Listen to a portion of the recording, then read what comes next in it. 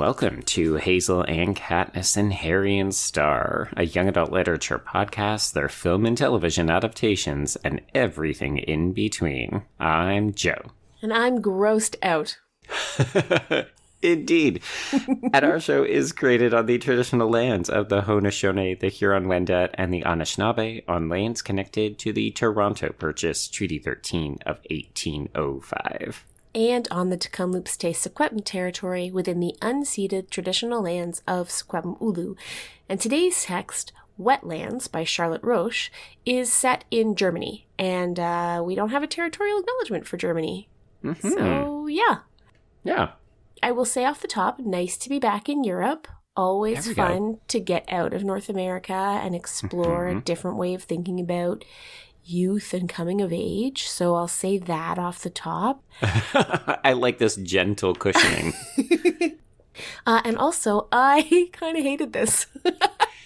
Yeah, we knew that this was going to be a struggle, so folks, welcome to our end of June banned book club entry, and we actually heard from listener Laura, who brought this book and film to our attention. Actually, Laura was one of the individuals who ended up writing us back and saying, hey, just to let you know, this book was not actually banned, but it does sound like it was gently challenged, although Germany has its own unique approach to, I guess, banning, censoring, challenging books. So we'll talk a little bit more about that. But thank you, Laura, for this interesting suggestion. I don't think they ever actually planned for us to cover it. It was more like, hey, you asked, here's an example. And then we committed to it. And then all of the responses that we got from Laura, Miriam, Yuha, Tea Books and Chocolate, and Victoria were all variations of, why have you done this to us? I wish I knew. No, I'm very intrigued. I've been looking forward to this discussion for quite some time. I can't say that I really liked either of these two texts, but I do think that we're going to have some really fascinating discussions. Yes. Okay, so I'm going to do the plot summary, which is pretty short. Like, not a lot actually happens in the book, and then we'll get into some of the thematic questions. I mean, this really is a book that,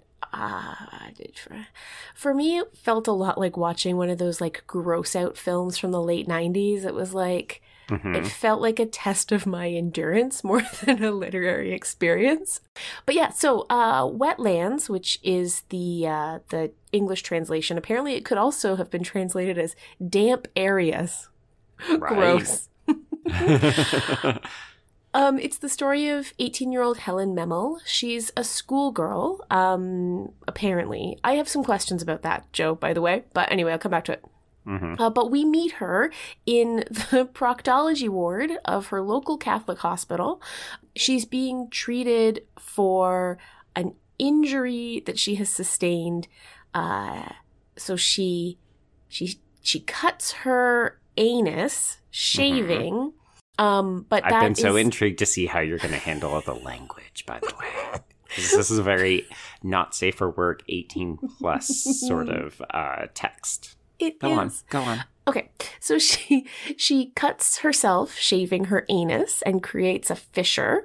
But that is made more complicated and dramatic by the fact that she has, like, massive hemorrhoids. So this is how she finds herself in hospital. She needs to have a surgery where they remove, like, a wedge-shaped portion of the anal opening, I guess, in order to both relieve her hemorrhoids and heal the fissure that she has endured. So this is what brings her to the hospital. It should be a relatively short time in the hospital. She just has to stay until she has a bowel movement, and then she'll be allowed to leave. But Helen is taking this as an opportunity to try to trap her parents back into being in love with each other. And so she's desperately looking for ways to make her hospital stay longer, which ends with one of the most horrifying scenes I've ever actually read. Ooh. Where she takes the pedal that, like, lifts the hospital bed up and down, and she basically rams herself onto it to open up the wounds again and start bleeding. And so she has to have emergency surgery because she is having extreme blood loss from her anus. It's a lot, Joe.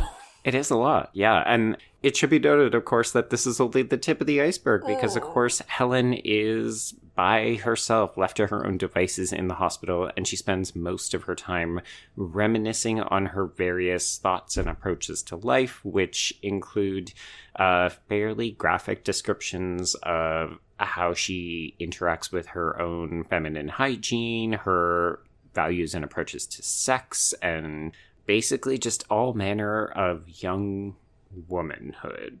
Yeah. So Helen thinks that society's approach to hygiene is overwrought. Mm-hmm. And she likes to counter it in lots of different ways, from the fairly mild or banal, like spitting in other people's food and water. And yeah, on the scale of this book, that's the banal. Yes. Up to like rubbing herself on toilet seats to try to counter what she was taught as a child about hovering on toilet seats, to making her own tampons and then sometimes losing them inside herself. Various vegetables and parts of vegetables that she places in various orifices in her sexual exploration. Sure. If you can imagine it, and it's probably gross, in here. It's in this book somewhere. So all this to say, she has the emergency surgery. It doesn't bring her parents together, surprisingly. In the backstory, she has fallen in love with her male nurse, and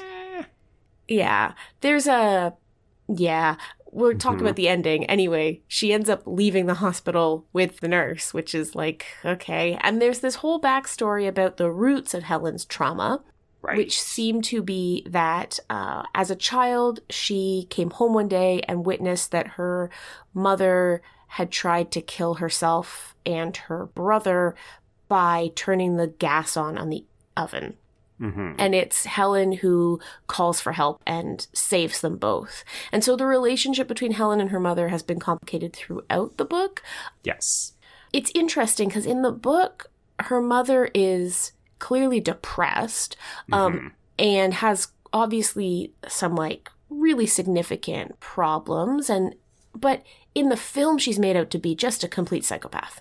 Like, it's very interesting to me how the two choices, because I didn't read her that way. I just read her as like not a great mom and pretty personally troubled. And Helen is not very sympathetic towards her mother. She's very sympathetic towards her father, who is the one who left. Yes, and we did receive a comment about that. And I think there's a fair amount about Helen's trauma. Yes.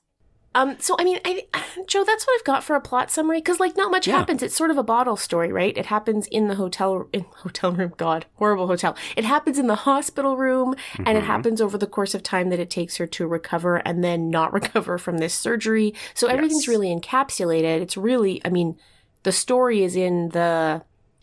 Character development is not the right word. The sort of interior study of this one person who I hope to never meet. Right, yeah. Okay, so where shall we begin with this? Should we reference Laura's explanation about the status of banned and challenge books in Germany just to set the stage, and then we can go into the book? Yeah, I think that would be a useful place to start.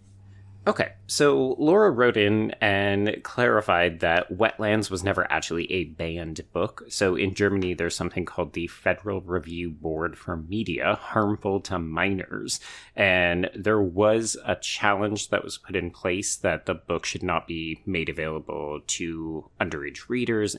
And apparently this Federal Review Board ended up rejecting that, saying that, it was more or less fine. So the book was never removed from public consumption. It was still allowed to be displayed and sold to minors and put in shops and advertised and so on. And apparently that basically meant that people were free to read it. And this book did cause not only a massive, I don't want to say controversy, but it did cause a stir. It got a lot of people talking, and I think that's actually one of the more interesting things to come out of it. It's almost like the book is its own thing, and we're going to talk about that. But then there's also the way that people have reacted to the book and the conversations that have come about as a result. Well, the book itself was an absolute sensation. So here's a wild stat. In March of 2008, this book was the world's best-selling novel. Yeah, not Germany, the whole world. And it only existed in German at that time. It didn't get published in English until 2009. So the German language edition of this book was the world's best-selling novel for a month in 2008. So think about how many people in Germany or in German-speaking countries would have had to have purchased a copy of it for that to be the case. Yeah, that is significant. Like, did everybody buy 2 copies? Like, I'm just baffled by those numbers. Yeah.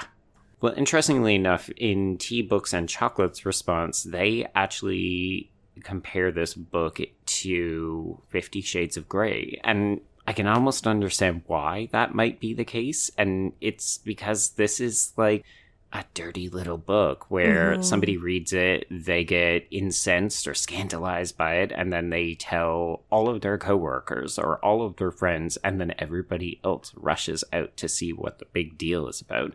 We should also note that both Miriam and Tea, Books, and Chocolate noted that their copies of the book were listed in the erotica section. So I thought that was a really intriguing classification because to me, this is kind of a YA/fiction book. That's where it comes from in my copy. And yet I could also understand that if people were like, ooh, it's a dirty piece of erotica, that would only make it more sensational. Well, along those lines, Tea, Books, and Chocolate had the observation that the plot here feels secondary to the sexual content, and the sexual content feels secondary to the shock value. Yeah. And that's kind of where I'm at. Like, I know that it was derided by some people as being, like, cleverly marketed pornography, and for other people it was like, this is groundbreaking erotica, and for me, it's neither of those things. Like, it's just... I think that there are some interesting ways in which it's, first of all, the fact that our absolutely grotesque character is female. It's obviously subverting all kinds of tropes about what young womanhood should be like and ought to be like.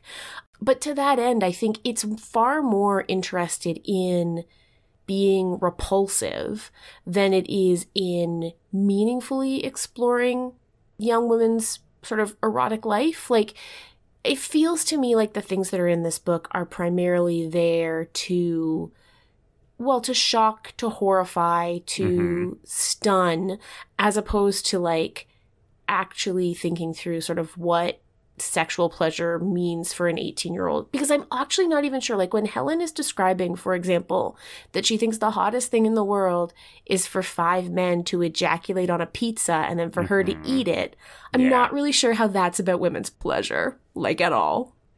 Yeah, shock was definitely a term that came up in nearly everyone's responses, and I'll confess, I very much struggled to get through the book in particular. I do think the film has been slightly watered down to make it more palatable to audiences. The book absolutely feels like it's trying to barrel out of the gate and be like, what can I say that's going to absolutely incense everyone, especially because we're talking about a young sexually active woman. Like, it feels as though it was almost genetically created in a lab. Like, what are the combination of factors that are going to make people really upset? Yeah. And in some, this is where I'm so divided on this. In some ways, I absolutely respect Roche for writing this and just making it nasty and gross and dirty and saying, like, yes, women are capable of doing all of this. Yes, young women are capable of doing all of this. And I think that that is an interesting conversation to be had. I also could only ever read about 2 to 3 pages at a go, and then I would have to put it down because I was just like, ugh, like, I get it, but ugh. It's funny because the sex stuff doesn't particularly faze me. The menstrual stuff doesn't particularly faze me, but the part where she insists on, like, sharing her bodily fluids with other people and all the poop stuff, that was beyond my ken, apparently. That's where I drew my interior line. Interesting. Yeah, I found some of the hygiene aspects to be more upsetting, and I don't think that it was necessarily that it was a woman. It was that like one of Helen's fixations is that she doesn't believe anything her body produces can be bad for her. So she's constantly just taking her own byproducts and consuming them. And honestly, that really grossed me out. Just absolutely horrified me. I don't know. It's like the extreme version of, you've seen the Vagina Monologues, right? I have, yes. So there's this, like, supposed to be extremely shocking line, although as a society, I think we've just moved beyond it. But, like, there's this thing in the Vagina Monologues about how it's, like, a feminist act to have tasted your own menstrual blood, to have, like, crossed that boundary of sort of socially imposed disgust with your own body in that way. And this is kind of like that cranked to 11. Because, you know, in Vagina Monologues, that's all entirely contextualized within this idea of, like, society has dictated that women's bodies are disgusting and we have the power to resist that, yada, yada, yada. Whereas I think, you know, I found it really interesting. Laura wrote that she found this book to be a feminist revelation, right? It gave her a framework to challenge things like shaving your body hair, sexual agency, decency, and being proper, and all that kind of stuff. Ooh, can we put in the caveat that that was at age 16? Yeah, sorry. Yes, absolutely. And I get that, and I can definitely see how this book could serve this purpose to a young reader, right? But I think within the context of the narrative, Helen isn't resisting patriarchy. She is resisting her mother. Yeah. In a very specific way, right? And the ways in which, I mean, yes, she experiments sexually with women, but so much of what she's interested in is what is pleasurable to men and the way that men express sexual gratification. Like, that is sort of like the thing she seeks the most. And so I read a lot of reviews of the book that put it on this kind of feminist pedestal, and I just I challenged that, because I think what we really have here is a pretty bog standard resistance of the mother figure. Yeah, I don't disagree with that at all. Like, when Laura wrote in that at a certain age, this did feel like something where, oh, okay, so I don't have to uphold to these societally imposed beauty standards. And Miriam observed the same kind of thing, you know, thinking about how this maybe conflicts with the quote-unquote perfect woman that we see on TV and magazines and other forms of media. And I would welcome those kinds of conversations. But you're right, so much of this does feel like what a young woman feels she needs to do in order to bring pleasure to men. Like, there are the occasional instances where Helen will say, like, I really enjoy this. Like, I enjoy the feeling of this. I do this for myself, and so on. But a lot of those are, I think you're right, rooted in a kind of infantile resistance or sort of like, yeah, F you, ma, kind of rebellion against the parent figure that she blames for the dissolution of the marriage. We don't hear her say anything bad about her dad, except for the fact that he's absent-minded, but she loves nearly everything he does. And she seems to really resent her mother. And I think even part of that resentment is rooted in the trauma that it's not just that her mother wanted to kill herself and also Helen's younger brother, but that she didn't try to kill Helen with them. Oh yeah, there's a total rejection there, right? The idea that they would have left her. Yeah, huge. And I, you know, I don't think the mother is a saintly figure by any stretch of the imagination, but some of what Roche is doing here is just so heavy-handed, right? Like, my mother made me clean the bathroom every day, and therefore I rub feces on myself when given the opportunity. It's like, okay, cool. Yeah. I get it. I don't want it. Yeah, I mean, one of the things that I was really interested in, so Tea, Books, and Chocolate wrote in about how this book discusses sex and sexual pleasure, but also things like kink. And I thought that was a fascinating piece because they go on to say, I want young people to learn about the various ways their bodies can feel good and exist without judgment. This didn't feel affirming, though. It felt like the point is to see Helen as messed up. And Tea, Books, and Chocolate says they would love to see more YA grapple with the many ways humans can have sex and the limitless kinks and that kind of stuff, and how it can all be sexy and affirming. But this feels like a product of its time and that sort of late 2000s, early 2010s shock genre of entertainment. Yeah, that's how I felt about it too. As Miriam pointed out in her response, there's an element here where the author is just taking it a little too far. Like, Roche pushes some of these boundaries so far that, yeah, they move from sexy and affirming to, yeah, okay. Like, I get it, and I'm slightly exhausted by it. And I think if this book really does want to do the work of being feminist and sexually affirming, then we have got to unpack what the heck is happening with the end. Yeah, I was going to say, let's move to the end and then maybe we can talk about the film, because you're right, there just isn't that much here. But then the end of both the book and to a lesser extent the film just introduces a whole new host of troubling, well, I was going to say issues, but really it's just one. It's like, what are we doing here? So in the book, Helen spends much of the time that she's in the hospital flirting with Robin, this nurse who is looking after her. And from my reading of the book, that was not reciprocated. It was just like, there's this girl who is kind of gross and she makes me do weird things, but I'm just looking after her as best I can, whatever. Like, that was the read I had on Robin. Partly because, you know, she's 18, but she's like fairly freshly 18 and she is still in school. Right. But she tells us, oh, it's nice to have a nurse who's my own age. And I was like, well, that's not a thing. Like, there's no way your nurse is 18. And so the book goes from having normal, appropriate boundaries between Robin and the patient being someone who is obviously pushing at all those boundaries, but Robin is holding them up, to, at the end, they leave together and they have some comments that indicate that the relationship is clearly going to be sexual, and it turns Robin the nurse into this complete predator at the end of the book, because this is clearly a disturbed young woman in a crisis moment, and he's going to take her back to his house and have sex with her. And it's like, pardon me, what just happened here? And I thought that this was yet another fantasy sequence. There are a lot of fantasy sequences in the book where Helen imagines sort of what could happen in this scenario.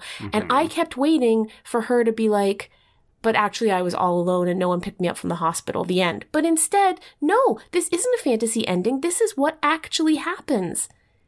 And I have no idea what to do with this.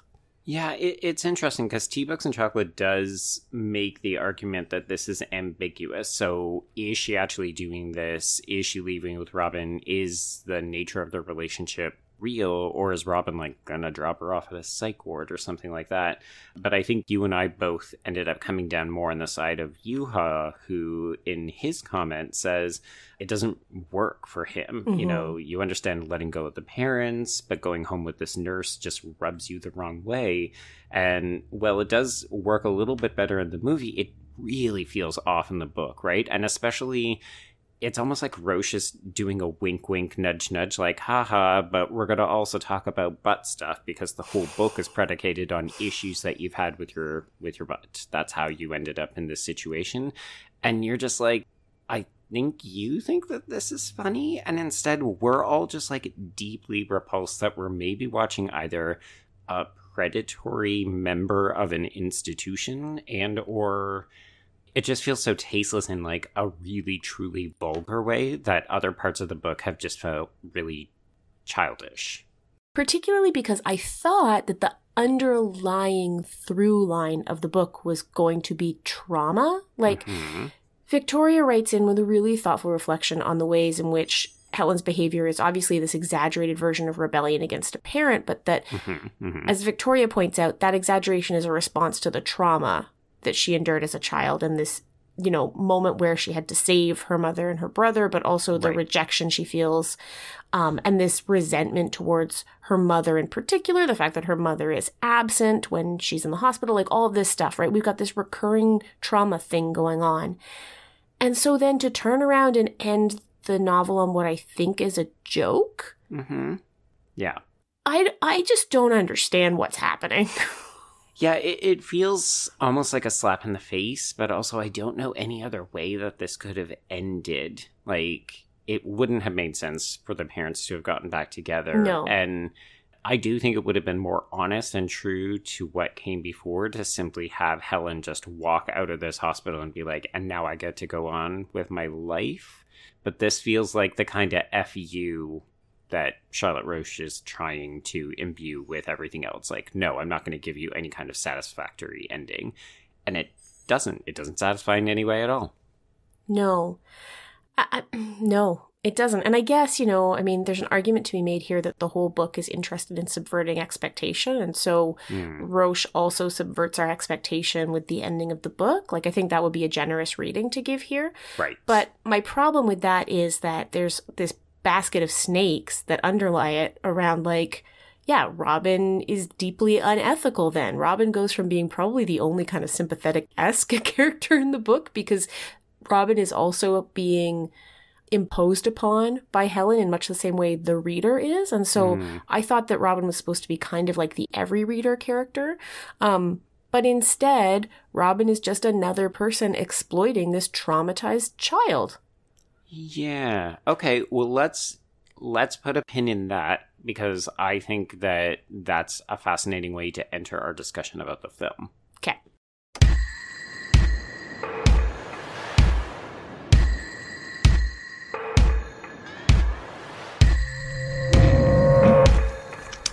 Hast du Hunger? Hygiene wird bei mir klein geschrieben. Je dreckiger die Toilette, desto besser. Da ich mich innerlich sehr gegen das Rasieren wehre, mache ich das immer zu schnell und zu dolle.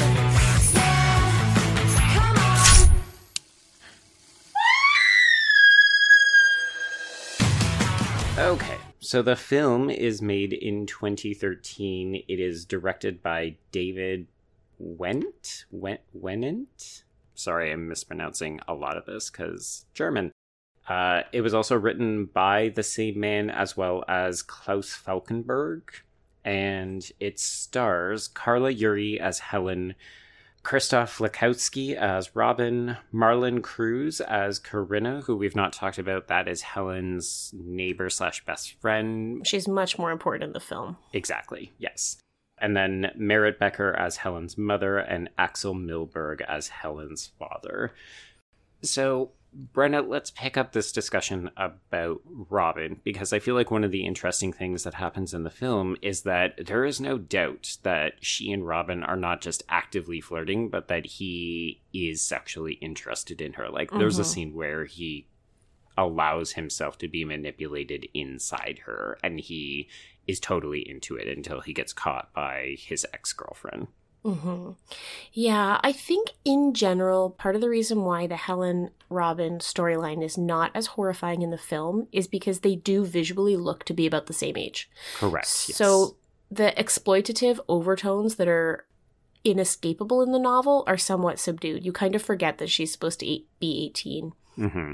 And that helps a lot. It makes it a lot less gross, frankly. Like, it's still wrong. Like, P.S. to any medical professionals listening, please don't do this. It's still gross and wrong, but it is less... I guess Helen seems more like an active participant in her own life. And I think, too, the filmmakers make the choice to really not reveal the trauma until the final moments of the film, yes. Which also means that we don't spend the whole text, the way we do in the novel, really realizing just how deeply traumatized Helen has been. Yeah, so instead we have an adult character fully in charge of her sense of herself in the world, fully agent in her life, making one horrible decision at the end of the book, or at the end of the film, which is a lot easier to take, frankly. Yeah, and it is interesting because, I mean, Carla Yuri does look older. Like, it'd be easy to see her as anywhere between 18 and maybe even like 25, even though her styling is relatively young. She's wearing a lot of mini skirts and things that you would traditionally associate with teenagers. And I think that does help to make it go down more smoothly. There's almost like a good chemistry between her and Robin, and the film very much presents his ex-girlfriend, who is also a nurse at the hospital. You know, she's a bit of a frigid, sort of combative alter. Yeah, she's the opposite of Helen. Yes, thank you. And so it almost ends up treating the relationship between Helen and Robin as a bit of a romantic comedy where you're like, oh, these two wacky kids deserve each other. They should definitely end up together at the end of the film. So when they do, it feels more appropriate in that way. Yeah. Now, with regard to the trauma, I was interested to see how they basically treat it almost like a repressed memory. So we catch little glimpses of Helen when she gets into the water at different times. And we'll see like the 8-year-old version of her come out of a pool, sort of walk towards something. And it's only at the end of the film that you get to see the bodies of her mother and younger brother in the kitchen. Yeah, so I thought that was an interesting creative decision. I actually think the film makes a lot of compelling decisions to make all of this more palatable. Still very, very gross. The opening scene introduces Helen going into the most disgusting public bathroom. And in bare feet, Joe, in bare feet, in bare feet, in bare feet. I texted Joe and I was like, in bare feet, Joe. Yeah. I mean, this is so dirty that it actually feels set designed. Like it felt overly dirty. Although I do love that it goes into opening credits of just like all of the bacteria in animated form. So she's just like skateboarding around the city in her bare feet and she goes into what appears to be like a subway bathroom. It's underground and she has to walk through like 2 inches of sewage water in her bare feet. And I was like, oh, it's going to be one of these movies. I'm going to have to watch it in 15-minute increments. But there's also a lot of like really fun moments, right? Yes. Like, so there's a moment in both the book and the film where she and Karina end up stealing a Coke can full of just absolutely the gamut of illicit drugs from their drug dealer. And in the film, this ends up getting presented almost like an early montage in Train Spotting or something, where they're just having the absolute best time doing all of these terrible things. And it feels like a music video. And I kind of loved it. Visually, I think the film really gets it right. It's almost entirely candy colored. Yes. Oh, it helps so much, right? It helps a lot. It feels kind of like you're watching a live action cartoon a lot of the time. And that really helps. The other thing that helps is that the film cuts away from the worst of the grossness in a way that the book doesn't, right? The book revels in describing, for example, what happens when a hospital bed lever enters your rectum. Whereas the film just cuts away from that. And it was always going to be that way. I don't think there's any version of this film that's ever going to be like sort of realistic in depicting those things. But I think that the combination of this very poppy soundtrack, this very, as you say, sort of music video-esque cinematography, this bright color palette, like all of that makes it feel much more like, I don't know, kind of a fun and funny experience. It's a bit of a romp. It's a romp. I think Carla Yuri was rightfully singled out as a high point in the film, and she absolutely anchors this. She's super dynamic to watch. She's so charming. It was interesting. I had to look her up because I thought, she looks very familiar to me. She actually reminded me a little bit of the actress from the It movies, as well as I Am Not Okay With This. And of course, it's not her. It's just that they're both redheads who have kind of like gentle waviness to their hair. But I realized that I've seen Carla Yuri. She's a second/tertiary character in the new Blade Runner 2049 from a couple years ago. And I was like, oh yeah, she played one of the replicants. Okay. There's something about her. She's very charming, first of all, but also her face. So expressive. And so you always feel like you're in on the joke with Helen in this film in a way that I didn't feel with the book. Like, this film is a lot more fun than the book. The book is not fun. No. And I think that the one problem with that is it makes the traumatic reveal feel very odd to me. Like, I think it's good that they left it to the end. I think it's useful in the way that we meet and interact with Helen to not have that sense of her if we're going to make this film to the kind of the candy-coated degree that we have.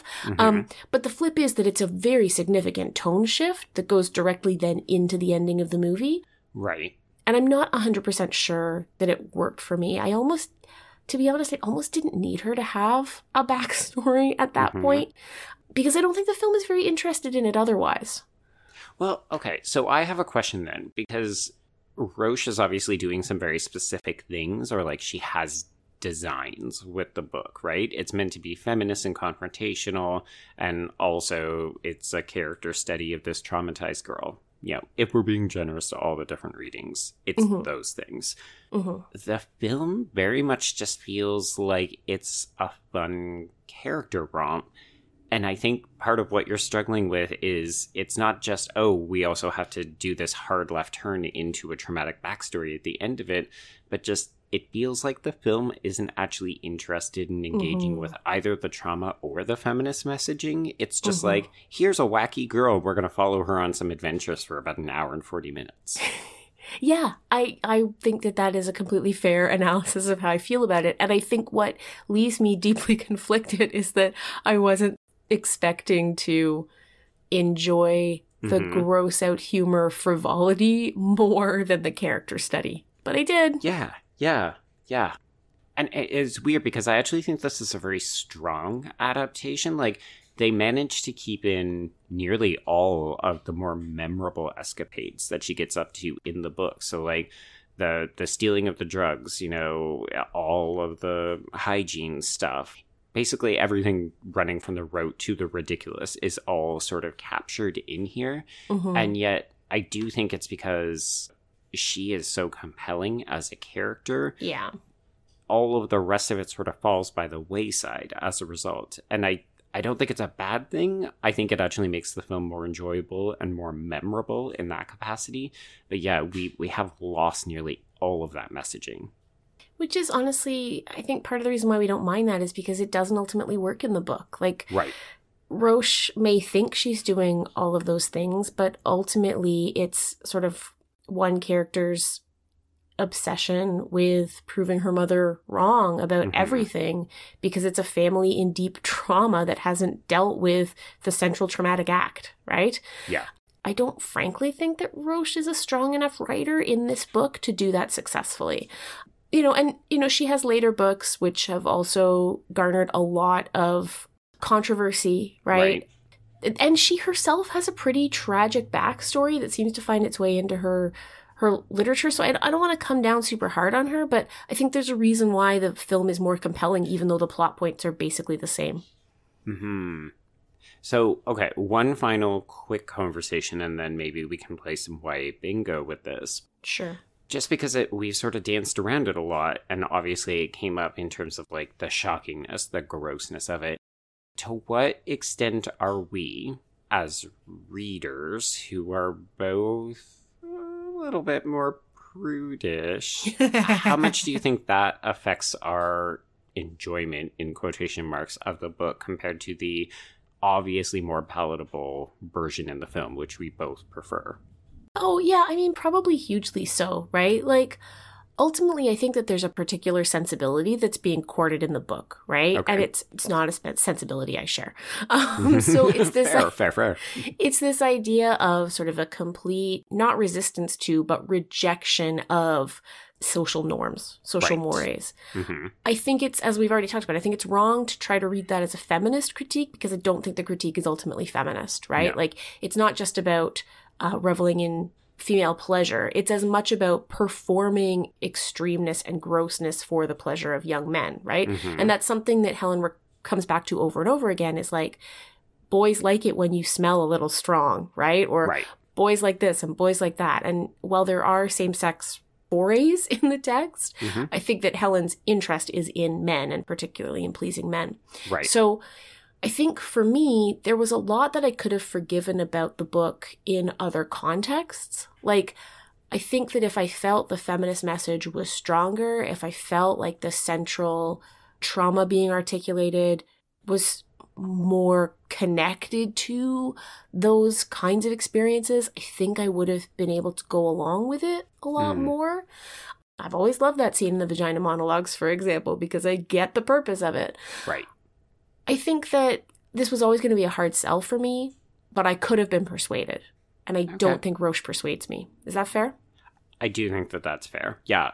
I said earlier in the episode, I struggled to get more than a couple pages in at a time, and it was often because I had been disgusted. And I knew that that was the point, and I felt almost manipulated. Like, every time it worked, I got frustrated with myself because I like to think that I'm progressive. And so I just kept having this kind of weird interrogation of myself as a reader. And yeah, was I not liking this because I have all of these sort of like secret conservative, not values, but like approaches to things like sex and sexuality, as much as I try to work on it myself. And I think I ended up coming down less eloquently on the same position as you, where I was just like, I know what you're doing. I just don't think it's working as well as you think it does. Yeah, I think you've engaged in more introspection about the form of this novel than Charlotte Roche ever did. Whatever. She's the last one laughing. She's probably made millions off of this, so good for her. Yeah, for sure. All right, let's do some YA bingo. Do it. Bingo! Not a good bingo. Okay. Could be a fairly empty card. I'm interested to see how we do. Yeah, I am too. Okay, so borrowed time because of the bottle narrative, right? Eventually Sure. she has to be let out of the hospital. So that's got to happen. I'll give it that. I'm going to give it an aged up for the film version because I do think the fact that Helen looks a lot older helps with a lot of what's happening. 100%. Yeah. I was going to try to make an argument for dead bodies, even though they revive the bodies. Can I make an argument for that? Sure. Yes. Okay, cool. Because the trauma is important. And then the film engages very heavily in montage. Yes. Oh, yeah. And I would also say musicality as well. Yes. Yeah. I like the soundtrack a lot. A lot. Yeah, no, I think that's probably one of the stronger selling features of this film is just its capacity for moving you with movement and music and editing. Yes, agreed. I have abuse because this is self-abuse. Agreed.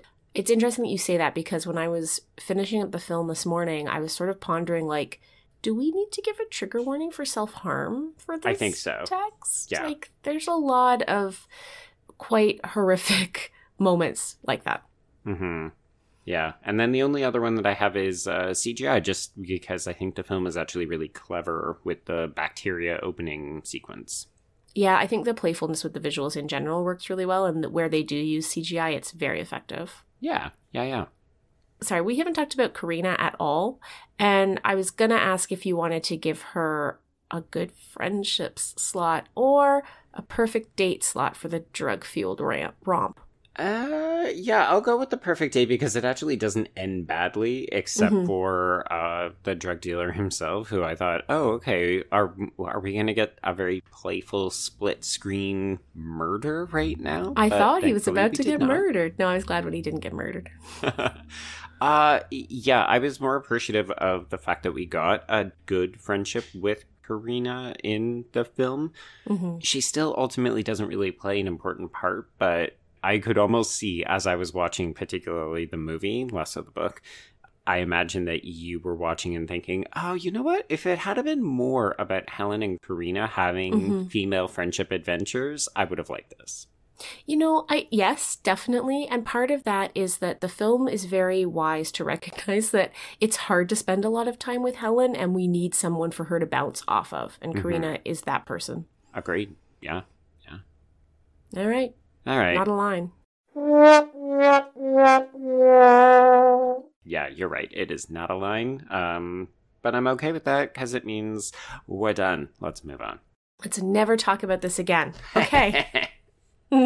So next week's episode is one I've been pretty excited for, Joe. We're going to check out the new Apple TV movie, The Sky is Everywhere, and the book it is based on. 12 years between the book and the adaptation, so I'm excited to talk to you about this one. Oh, I have never heard of it. This is a you choice, so I will just say cool, and we'll talk about it next week. Sounds good. And if you're reading ahead to the next book club, we're reading Cousins by Virginia Hamilton, going into our classic YA mode. And after that, it'll be The Absolutely True Diary of a Part-Time Indian by Sherman Alexie. And yes, we will talk about Sherman Alexie. Yeah, I'm excited. I like that we're shaking up these banned books. So big thanks to Laura for sort of, kind of, but not really bringing this to our attention. And as always, thank you to everyone else who also wrote in, including Victoria, Yuha, Miriam, and Tea Books and Chocolate. It 100% makes the show when you write in for book club. We really appreciate it. And so to that end, just a reminder that as you're reading along with Cousins and then with the Absolutely True Diary, you can always find us on Twitter at HKHSPod or on the hashtag HKHSPod. And for longer form reflections for book club, we love getting those by email, hkhspod@gmail.com.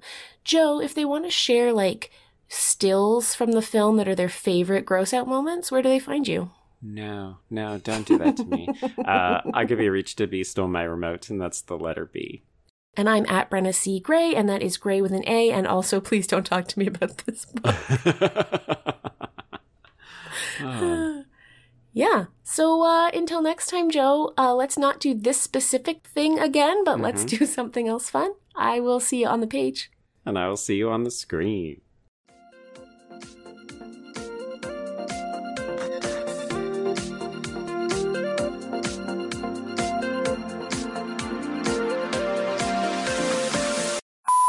And I think, too, that if this book was doing the work of being feminist and affirming and sexually... I was going to say affirming again. That's not helpful. Let me try that again. And it stars Carla Yuri as Helen, Christoph... Oh my god. I had this all ready to go.